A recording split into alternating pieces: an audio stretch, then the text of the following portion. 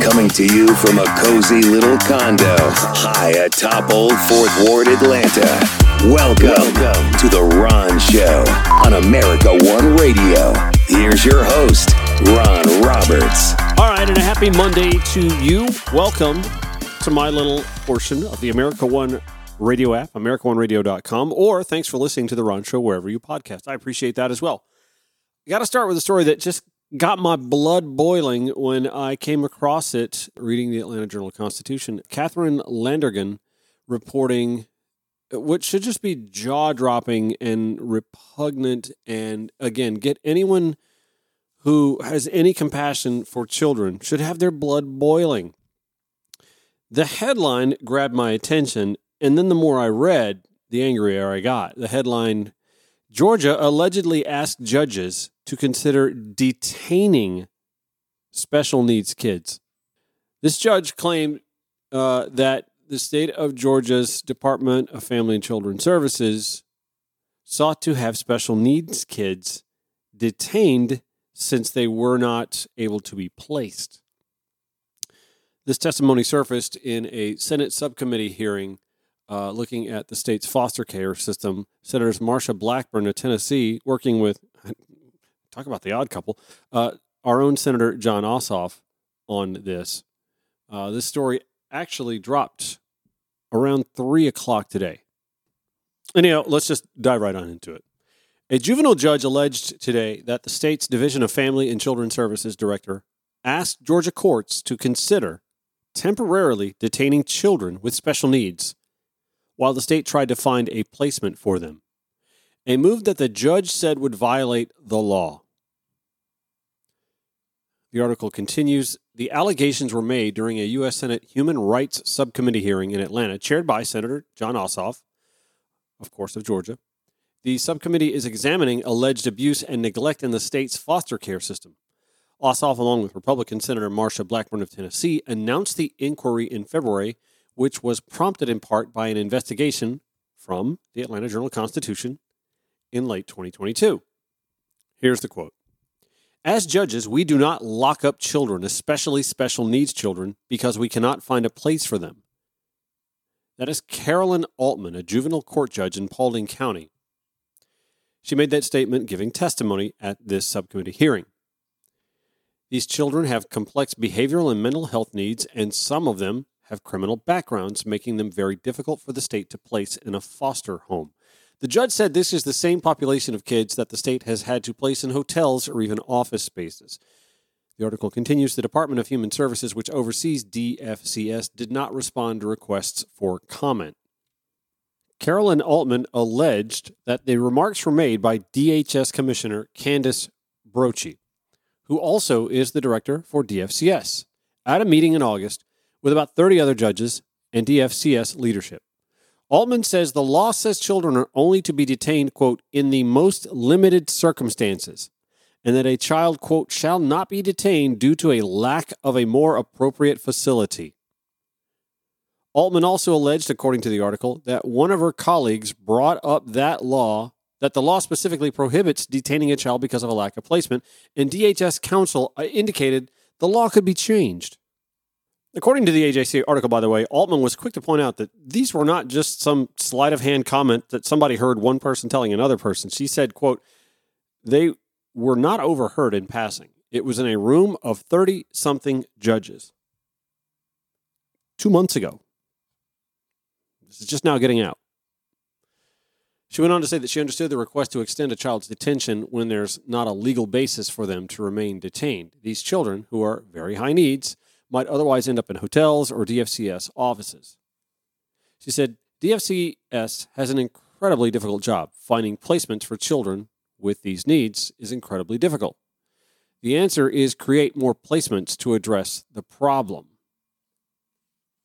Now, a juvenile court judge from Gwinnett County named Nan Al-Sims testified that she was also at that meeting and also alleged those remarks were made. She said, frankly, I was heartbroken. I think if our child welfare system has gotten to the point where we want to extend a child's time in detention just because we can't find a place for them, then something is wrong and it's not working. Hear, hear. Y'all, I can't help but just get enraged the more I read of this circumstance. First of all, let me give you a little background. My former sister-in-law, who she and I are still very tight, love her dearly. She's like one of my best friends. Sought to foster and then adopt a special needs child that I don't really remember the circumstances. I believe she and her family, her dad's a minister, used to volunteer at a nearby orphanage, child shelter, some sort. And she met, I'm going to just say his name's Cody. She met this kid, Cody, who was born to a mother who was a drug addict, which meant that Cody was born with all manner of complicated issues to overcome. Cody is an early 20s adult now, and some might argue not a functioning, able to ever be in his lifetime independent adult, but Cody comes with just baggage galore. It turns out that Cody's situation was really way more than, at the time, a single woman with 3 boys of her own, even with extended family willing to pitch in, could deal with. We all love Cody. We all cared for Cody and did our part whenever we could to pitch in and to give Cody a sense of extended family. But at the end of the day, and I remember going to facilities with her to pick Cody up, and these facilities, while not prisons or detention centers like the DPS CS seems to want to be able to utilize as a path of last resort, they're not glamorous. They're not well funded. The employees who handle these cases are overwhelmed. And need I remind you, we live in a state with a $11.7 billion, at minimum, $11.7 billion surplus that the current governor and soon-to-be Senate candidate, let's not fool ourselves, is going to be itching to just dole back out in some way, shape, form, or fashion. Another gas tax holiday for us, just in time for election season, or the need to boost some numbers, or property tax rebates, which, of course, doesn't go to all Georgians, or an income tax, something along those lines. And listen, I'm not going to sit here and tell you that a $50 break here or there, or $200, $250, or $1,000 income tax rebate to you wouldn't be welcome and wouldn't come in handy for you. I'm not saying that that's not the case at all. I am saying, however, we keep seeing evidence of situations where the state falls woefully short of meeting its obligation for all of its citizens. In this case, literally the youngest and the least among us. Now listen, for its part, DFCS has been prioritizing the ending of the practice of putting kids in hotels and its own offices. As the article states, these kids were among the most high-risk kids for whom it's difficult to find a foster facility that will take them in. And the Atlanta Journal-Constitution did report in September that DHS managed to get the number of kids staying in hotels and offices down to 0 for one night. One night. Earlier this year, the article continues, it wasn't unusual for there to be up to 70 children being kept in a hotel on the same night. Further down in the story, at the hearing, 3 judges described a system that is in crisis. Staff are overwhelmed, I just said that, underpaid, and suffer from inadequate training and burnout. There are also not enough providers who can care for these kids. The Gwinnett County Judge, Sims, who we spoke about earlier, said that what she has seen is a culture of, quote, child protection by the numbers. Listen to this. She said, cases triaged to boost statistics and then closed prematurely in misleading triumph. It's widely known that DFCS has been under immense pressure to address what has been a series of public relations crises. What I have seen is that pressure leading to the neglect or deliberate avoidance of the most complex and heart-wrenching cases. There are so many different routes to take this story, too. There are sidebars. There are off-ramps to this story. Notably, of course, the treatment of these at-risk special needs kids has to be priority, right? We have to fund this better. We're underfunding it. We have a political climate in this country that seeks to essentially have every level of our government take the low bid. Lowest bid wins for as minimal as possible, instead of taking the route, what best serves those in need. We also live in a country now where the right for a woman with an at-risk pregnancy to end that pregnancy, her options are severely limited. Georgia, notably, has a 6-week abortion ban. Women, of course, often don't even know that they're pregnant before the 6-week mark in the pregnancy in the first place.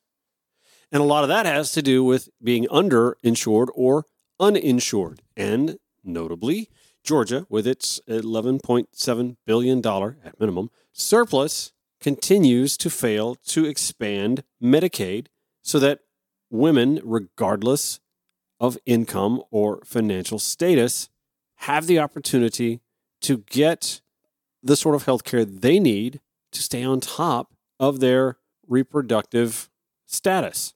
And make no mistake, I'm not dismissively or coldly or callously saying, well, if abortion were made legal, this wouldn't be such a... First of all, I'm not suggesting that life has to end like that. I am saying, however, because of the lack of health care for at-risk women and impoverished women, and because we don't have the sort of health care options for those who are suffering from drug addiction, in Cody's mother's case, for example, we just wind up with more cases than are necessary. What if Cody's mom were able to get treated for her substance abuse problem long before becoming sexually active or becoming pregnant? Or what if Cody's mom were to at least have the opportunity to get the sort of prenatal screenings needed to determine she was pregnant before the 6-week ban, and had the opportunity to decide for herself and for a lifetime of struggle for her potential offspring to circumvent a lifetime of struggle? And listen, I love Cody. Glad Cody's with us. But I also know that Cody is and has been a lot for a foster family, a lot for a foster system to deal with, and in one case has been a danger to society. Not being hyperbolic when I say think Adam Lanza. But hey, we have a fiscally conservative governor with an $11.7 billion surplus. So there's that. Back after this, The Ron Show on the America One Radio app, AmericaOneRadio.com, or wherever you podcast. Welcome back to The Ron Show for Monday. We live in, how many times have I said this in the last month? Some really curious times. We really do. And it's just fascinating to watch as the Israeli-Hamas fight unfold. And we see, I don't want to say infighting, but we do see some unease on either side of the political spectrum. Because how many years through the Trump presidency, I'd say all 4, did we live through the undercurrent of white nationalism and Nazism that president at the time didn't want to call out? And yet the same party that he is the lead nominee for, still with his 91 indictments, the party that he is in the lead for receiving the nomination for the 2024 presidential ticket are just falling all over themselves to call out anything that speaks ill of one Israeli misstep. Well, that's anti-Semitism. Okay, dial it down. Not the case. And honestly, we see this happening even on the left. We do. We see a lot of this. How many of you follow Esther Panich, the one Jewish American legislature inside the Georgia General Assembly? It's been a lot of painting with a broad brush, and I understand how emotionally sensitive she is to that. I do understand. I truly do. I'm not Jewish. I'm not religious at all, but I do understand what it's like to live a lifetime as a member of a marginalized community. And yes, we can all be hypersensitive to anti-Semitism, homophobia, Islamophobia. We have one Palestinian American representative in the Georgia General Assembly. And I readily admit I like Rua Roman. I think she's a very nice woman. I've thought the same of Esther Panich, but I feel like Rua has been the one a little bit more calm-headed, at least on social media. But again, there may be some bias. I don't know, and I'm not Palestinian either. I just find it interesting that we live in such curious times where this spate of anti-Semitism, and we're seeing it. It's not made up. There was an anti-Semitic message, sort of laser pointed onto an overpass over Interstate 75 over the weekend in Kennesaw that said, "This land is our land, Heil Hitler." Repulsive, just repugnant. We're seeing the anti-Semitic littering of literature in targeted neighborhoods, in neighborhoods where there are a lot of Jewish American residents. And by the way, this is the 65th anniversary week, I believe, of the temple bombing here in Atlanta. So I get the sensitivity. I really do. I feel that to my core. Again, as someone who has lived as an LGBTQ plus person for as long as I can recall, knowing that that's what I was, and knowing what it's like to have to walk on eggshells in certain quarters around certain people, to not reveal my nature, my sexual identity, my preference. It's why I believe I can say that I have empathy for the African American and understand their marginalization. But I also have to say that the political hyperbole just gets absolutely beyond reproach and has to be called out as well. We have to call this stuff out. You can't point to everything and say, well, that's anti-Semitism. You can't point to everything and say that's Islamophobia, that's anti-black, that's this, that's that. You know, a lot of times conservatives bristle at the notion of being labeled a racist. Okay, fair enough.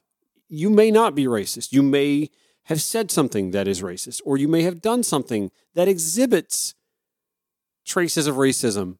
And even then, it's like, okay, we'll just accept that we're saying that and maybe learn from it or recalculate or hear us out or hear someone out if they say that to you.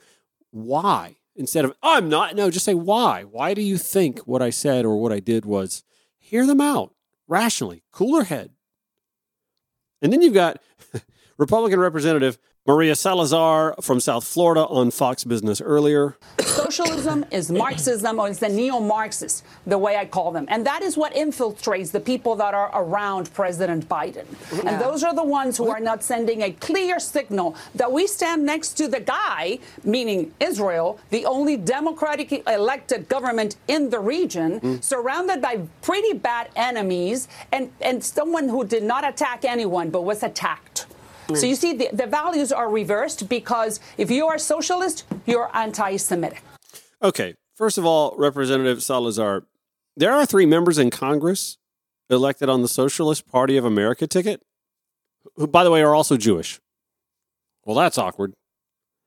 Wisconsin's Victor Berger, New York's Meyer London, and Fiorello LaGuardia. It has to be pointed out, by the way, that we have elements of socialism throughout this country, elements that politicians trip all over themselves to embrace.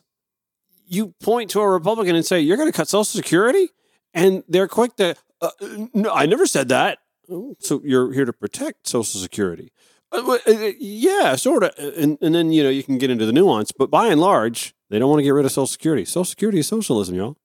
Having U.S. military, local law enforcement, fire protection, city, state, county, federal maintenance of roads and highways and bridges and overpasses and rail lines, your air and seaports having air traffic control and port control. They're all elements of socialism. Medicare, elements of socialism. Elements that are popular with the American public and or benefit unfettered capitalism.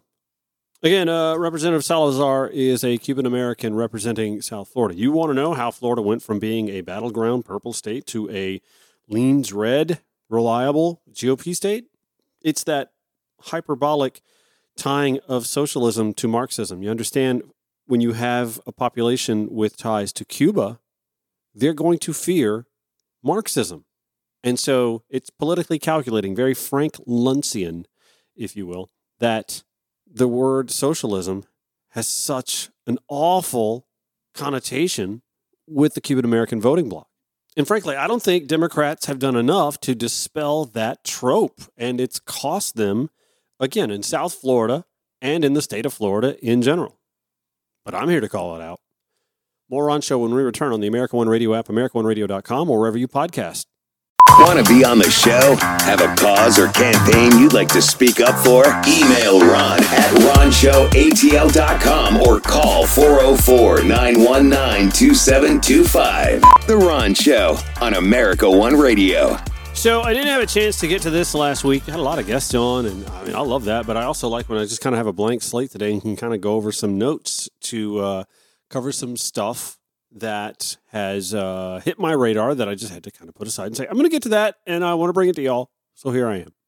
Friend of the show, columnist at the Georgia Recorder and reporter as well, Jay Bookman has written a piece, and it posted October 19th at georgiarecorder.com. We'll put that in the show notes at ronshowatl.com. Headline, Without Compromise, Extremism Dominates. And again, I find it just interesting that the 2023 version of myself and the 2016 very much behind Bernie Sanders version of myself might even be at odds with each other. But I also kind of would like to think that I was mature enough back then to at least listen to reason. I hope. Now, first, I should point out that we have this tendency in the world of punditry to equate what's happening on one side to the other. Go, well, if you see how crazy this has gotten over here, imagine if it got that way over here. We're seeing the extremes on the right continue to cling to control of its party. And because it can control a party, it can control, conceivably, a country. And we all collectively held our breath for 4 years while that happened from 2017 to 2021. So I don't want to say, well, had Bernie won, because I think a lot of wonderful things would have happened had Bernie won. I think it also would have sparked a renaissance of youth voting that has been slow to come back, and only under some pretty high duress in 2020 and 2022 has seen a bit of a bump. Anyway, let me dive into Jay's piece, and then we can kind of go from there. If you make compromise impossible, you make extremism inevitable. First line. Absolutely. And do y'all not think that gerrymandering has done that? That the Electoral College making it so that only a handful of states even need to be campaigned to, while the rest of the country just collectively holds its breath to see what Arizona and Pennsylvania and Wisconsin and Georgia are going to do?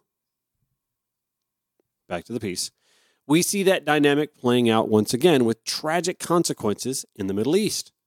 For decades, Bookman writes, Hamas and its extremist backers have refused to acknowledge that Israel has a basic right to exist. Israel, in turn, has given lip service to the creation of a viable Palestine while diligently working to ensure that such an entity can never exist. Both Palestinians and Israelis have allowed their extremists to veto any potential deal. Neither has been able or willing to compromise. That leaves them where they are, with war as their only remaining means of working it out. Jay brings it home. We see the same dynamic at work in Washington. For decades now, reaching back to the days of Newt Gingrich as Speaker of the House, conservatives have rejected compromise as a means of problem solving. They have treated compromise as surrender, as defeat, and anyone of their tribe who proposes compromise with the other side is rejected as a traitor to the cause, as a rhino. Side note, we know one very popular on the right political figure used the term rhino a lot on Truth Social. His Truth Social. Back to Jay. As we've seen in the GOP's debacle over choosing a speaker, the no-compromise approach has become so ingrained into the party's DNA that House Republicans can't, quote, get to yes even when dealing with each other. They've learned that saying no is easy. No is safe. Yes involves risk.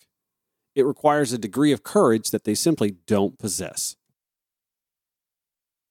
And if compromise is removed as a way of getting things done, if no deals can be cut, then one of two things are going to happen. The first, Jay writes, is nothing. Without compromise, nothing passes. No decisions can be made. No speaker can be elected. Tough choices are put off year after year, and problems that might have been addressed relatively easily are allowed to fester and grow.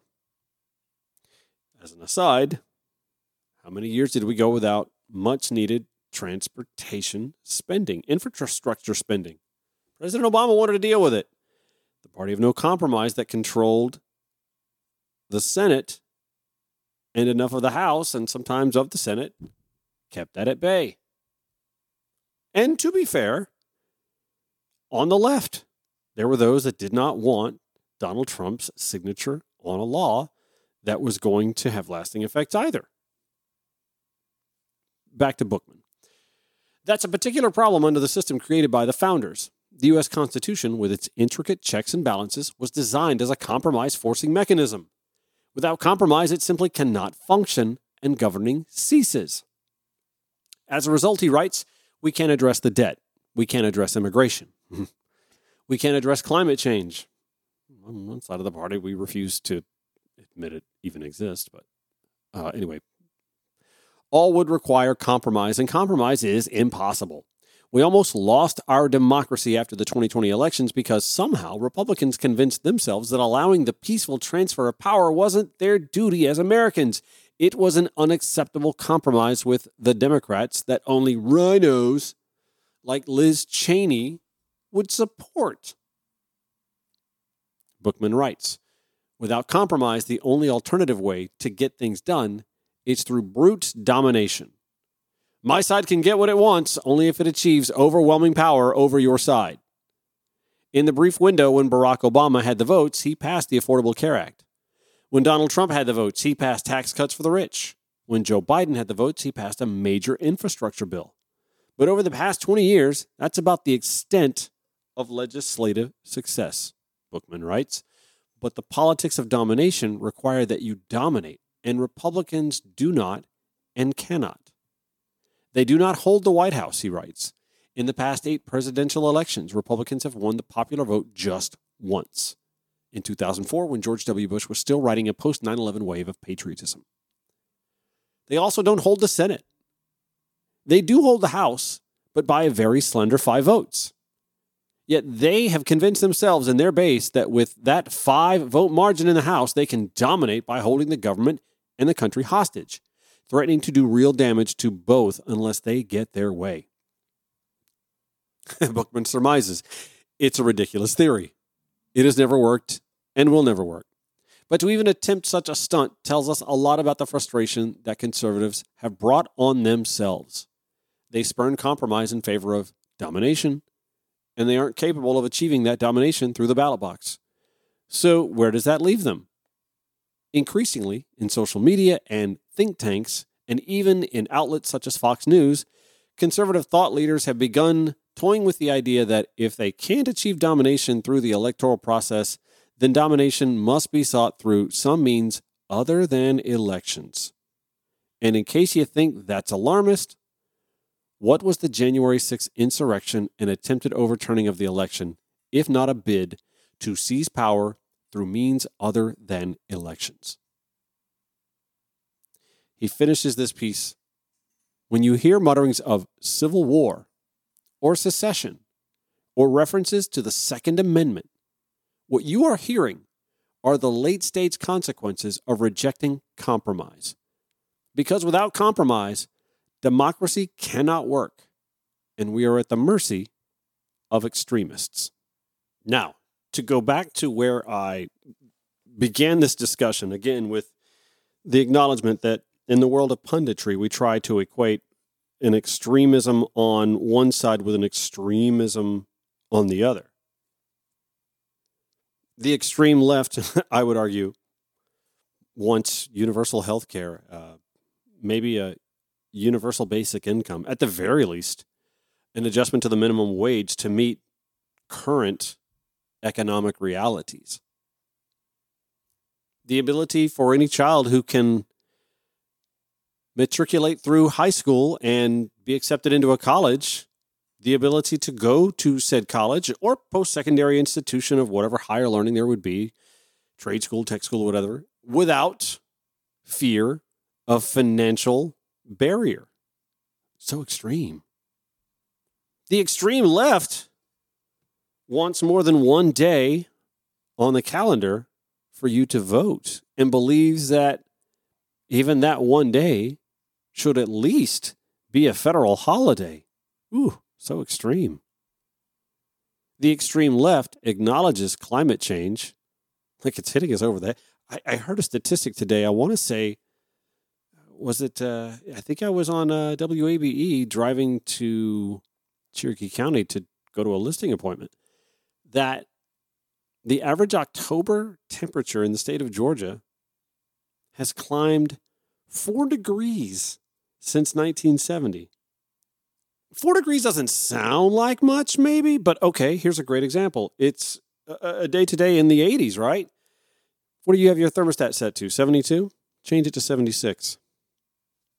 And let's see how long it takes before you realize how stuffy your house got. But again, there are elements of extremism on the left that even I, the Bernie guy, sometimes get exasperated over. I hear so much rhetoric, especially on social media, from folks. And again, I've been finely attuned to the Cop City saga here in Atlanta. So I follow a lot of those voices who want to tell you all cops are bad. ACAB. Okay, that's extreme. I have been to know and befriended over the years a lot of police officers who I know aren't bad people and well-intentioned, even if maybe their training or the culture that they're beholden to or the policies they have to adhere to may not be exactly what we want. I don't happen to believe that the president, for all that he's done, and I honestly, what a tightrope. I simply marvel at the tightrope walking that President Biden has to do right now while exhibiting pro-Israeli sentiment, but while also back-channeling and sometimes not even doing so, being more overt in exalting to Benjamin Netanyahu that he has to look out for civilians in the fray as well. And make no mistake, Hamas doesn't make that easy.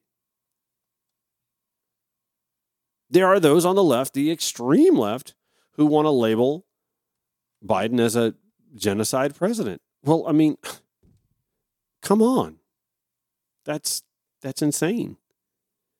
And I would also tell those extremes on the left, elements of extremism on the left, the alternative you realize, the alternative is the 91 indicted former president who enabled the Proud Boys and white nationalism and anti-Semitism to just kind of simmer under the surface in the first place, who is not exactly the most pro-Islamic, pro-Palestinian. Imagine he were in the White House. Do you think he would be warning Benjamin Netanyahu to be mindful of the civilians caught in the crosshairs? Think it out, y'all. Think it out. There's the element of extremism that wants to call out the president for having not been able to follow through fully on his pledge to evaporate, to just eviscerate, eliminate student loan debt across the board. Okay, so he hasn't been able to accomplish that, but he has been chipping away at it. And oh, by the way, there's been plenty of opposition, headwinds, and legal barriers as well. You have to acknowledge that. You have to acknowledge that. You can't just be radicalized to the point that you're not paying attention to the shortcomings, not of the individual or of the party or of the movement, but of the system that you are frustrated with. And honestly, at the end of the day, here's where I feel like your two parties and their extremist wings are vastly different. On the one side, I have to tell you, and again, sometimes much to my chagrin, the Democratic Party never tries to pander to its extremism, to its strain of extremism by saying, oh, we're going to do that for you. Oh, we're going to, this is, until our last night, this is what we're going to do. The Democratic Party, again, sometimes much to my chagrin, takes a more pragmatically liberal, less progressive, but liberal approach, measured approach. Because they know, first of all, the system is what it is, and there are limitations electorally, with the Electoral College and gerrymandering, et cetera, and so on. And also, hey, y'all, you got to show up every 2 years, not every 4. On the right, on the other hand, that strain, that threat of extremism exists because of decades of misinformation from right-wing punditry, talk radio, cable news, that is, instead of being tempered by the party and their politicians, that group of Pauls has been riding that misinformation wave into office. Tell you what, we're going to take a quick break. When we come back, the author of that piece, Jay Bookman, joins us to discuss on The Ron Show, the American One Radio app, AmericanOneRadio.com, or wherever you podcast. Final segment of The Ron Show for Monday, and we have the opportunity to speak with the author of the piece we just spoke about from the Georgia Recorder. Jay Bookman joins us. Jay, how have you been, buddy? I've been fine. How are you? I'm good, man. Thanks for joining us. So this article really kind of captures, I think, the essence of what kind of has not just this country, but as you pointed out in the Middle East, in the grips of stagnancy, the inability for extremes to compromise. And I thought it was pretty eloquent how you pointed out that we see this playing out in the Israeli-Palestinian conflict, but that when you bring it home, we're also seeing this play out here. And I even took the tack that while there are two sides of extremism politically in this country, one party seems to pander to its extreme while the other sort of tries to suppress it a little bit. Do you see that as well? I do. Part of it is, I think, as you may have explored this earlier, it all goes back to Newt Gingrich and he made compromise. A dirty word. Made it a dirty word. He took it off the table. People mention a lot about Newt's, the words you can call your opponents, traitor, words like that. He wasn't just name calling. He was naming them like he was saying they are traitors. Mm-hmm. They are communists. They are these things. And once you name your opponent those things and treat them that way, compromise is no longer possible. Yeah, even if you wanted to, you can't go back to somebody that you just called an enemy of the state and bargain with, because then your electorate goes, well, wait a minute, doesn't that make you as well? Exactly. And that's been the dynamic that has been in play in Republican politics for the last 30 years. Do you see any hint of this disappearing? No. I do not. Yeah, I mean, that's a quick summation. I thought maybe for a second we would see the potential, I guess, for a Liz Cheney if she could survive her election. But I think she fell victim to what even herself, her father, and for the last 30 years or so, a generation or more of Republicans have created a monster that they cannot corral. Correct. They thought they could create this monster and manage it and deal with it. And over time, the people who thought they could manage it have been replaced by people who really, truly believe it. What worries me is that I do start to see some elements on the left that kind of have me a little concerned as well. Obviously, Cop City, a huge local issue, but now, you may be, or I may be anyway, concerned that there's some bridge burning going on where you've got grassroots organizers here who are not going to assist state Democrats in any way, shape, form, or fashion, holding it against them that there's not been a lot of an outspoken opposition to Cop City. There's the pro-Palestinian frame now that wants to call Biden a genocide president. Are we too far out to worry about this, or is this something for Democrats to be attuned to and to be concerned of? So I think it's definitely something to be concerned about. You can't make the mistake the Republicans did of turning the party over to those voices, but you also can't. I mean, there's a message there as well, even if it's crudely put, and it gets back to what I talked about in the piece. There are two ways to solve things. One is through compromise, and if you take compromise off the table, your only other way to make progress is to dominate, to take total control, and I think that's what we're seeing here. And neither party really has the means to do that. With no, they do not. Between the Electoral College, gerrymandering on both sides at several state levels, and literally the hyper-partisan level of society right now. 40% is one way, 40% is the other, and the other 20% are kind of in play. Well, but you see it playing out. You're right about in the national level, nobody has the ability to do that, to dominate. Mm-hmm. But you do see it play out at state levels. In a lot of states, what you see happening in Tennessee and Ohio and other places like that, where the Republican Party does dominate and just runs roughshod over any opposition. That is a lot of the folks our new Speaker of the House, Mike Johnson, comes out of the Louisiana state legislature, where the Republicans have dominated for decades. Mm-hmm. That's how he was trained to operate, and you're seeing, that mindset, that training, that now showing up at the federal level as well.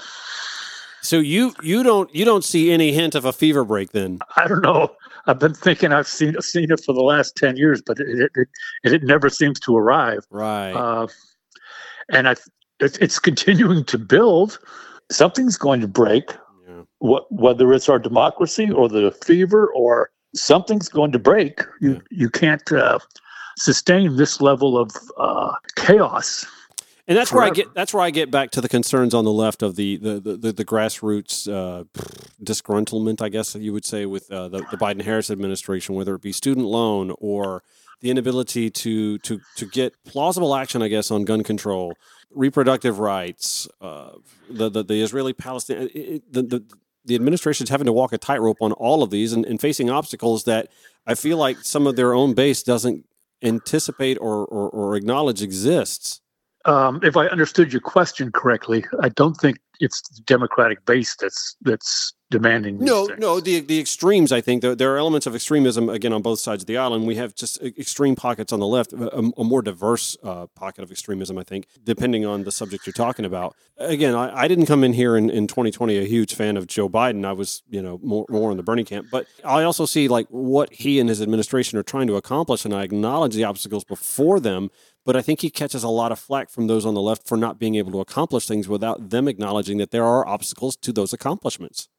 Yes, I think that's very well put. And I think that is the reflection of what's happening what did happen on the right. The extremists there have had no patience with those Republican leaders who said there are obstacles. We can't do all these things you're telling us you want us to do. Mm. And what the Republican base has said, well, then we're going to put in somebody who will. And again, it's a self-fulfilling prophecy. Again, when you have politicians and political parties picking their voters instead of via gerrymandering, instead of letting the voters weigh in with some competitive races to at least find some mediation at the ballot box and then in your legislative bodies. Absolutely. Gerrymandering for way too many politicians, especially, again, at the state level, but also at the federal. Your biggest threat is at your own party's primary. You're right. So you run as far to the right as you possibly can. That takes care of your primary opposition, and you don't have to worry about what happens in the general. Without compromise, extremism dominates. The piece from Georgia Recorder author Jay Bookman. Jay, thanks for joining us. We'll share that in today's show notes at ronshowatl.com. Thank you, Ron. Back tomorrow, 5 to 6 p.m. on the America One Radio app, AmericaOneRadio.com, or wherever you podcast. Show notes at ronshowatl.com. See you tomorrow.